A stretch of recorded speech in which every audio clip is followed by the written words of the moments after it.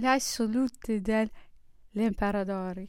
Durante i 6 mesi che precedettero il nostro stabilimento a Longo non subì la minima alterazione, nonostante la contrarietà del regime di vita.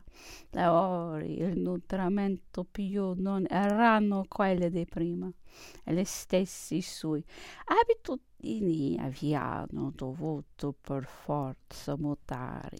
Egli usato a muoversi, a passeggiare, era rimasto tutto quel tempo chiuso tra le 4 mura di una stanza.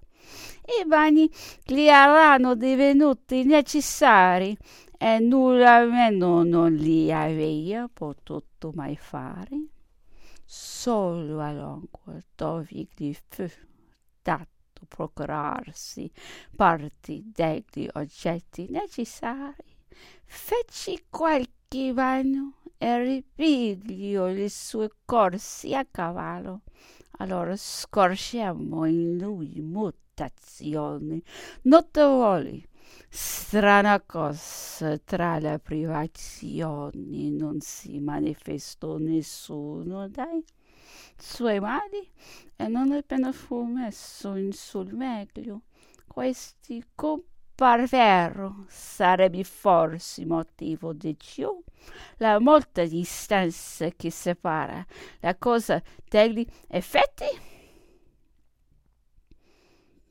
Questi mattini furono rattristati da un pessimo tempo e da piogge rotti che appena ci permettevano di mettere un piede fuori di casa.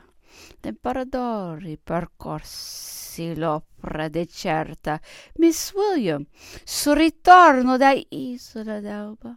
Giuntaggi allora dall'Inghilterra, ma ne fu ben presto stomacato, ne poteva essere, altrimenti essendo un'opera spregevole e bugiarda la raccolta cioè all'eco delle voci fatte correre in alcune malevoli conversazioni di Parigi, in quanto alla nostra serata poco ci importava qual tempo facesse, che piovesse o splendesse la luna.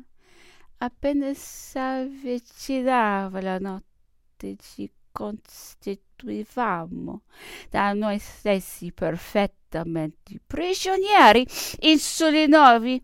Le scoltine circondavano e sarebbe stato per noi doloroso l'incontrarli. L'imperatore e noi stessi non avremmo potuto uscire più tardi se non accompagnati da un ufficiale inglese incaricato di vegliare sui nostri passi, la quale cosa sarebbe stata per noi più un supplizio che un piacere, cose che non potevasi da quell'ufficiale concepire.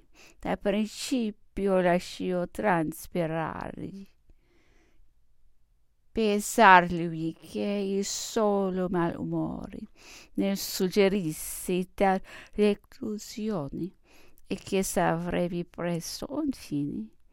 Non so che cosa avrà pensato della nostra Costanza. L'imperatore, come credo averci già detto, ponevasi regolarmente a tavola alle 8.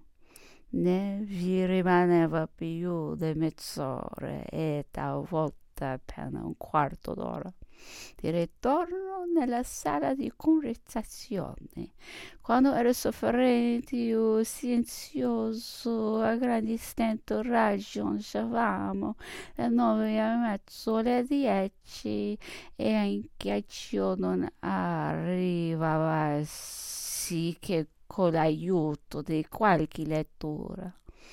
ma quando era allegro ed abbandonavasi al conversare, giungevamo in un battibaleno alle 11 ed anche al di là erano queste le nostre più belle serate.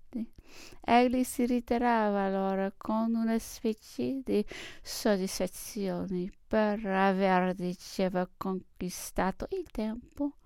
Era appunto in quei dì in cui avevamo miglior merito che egli osservava bisognar noi di tutto il nostro coraggio per sopportare una vita di quella fatta.